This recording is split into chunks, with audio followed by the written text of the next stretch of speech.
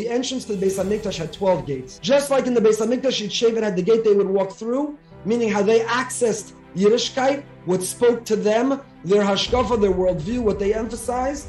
Similarly, in Shamayim, there was a gate they go through. Each one had their own nusach. That if someone doesn't know what Shevet they come from, if someone doesn't know where they belong, what nusach to daven, just like in the Beis HaMikdash there was a 13th gate, so too in Shamayim there is a 13th gate. The Maggid called it the Shar HaKolel.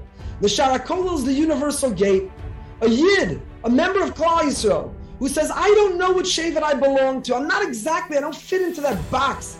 I'm not exactly that Shevet.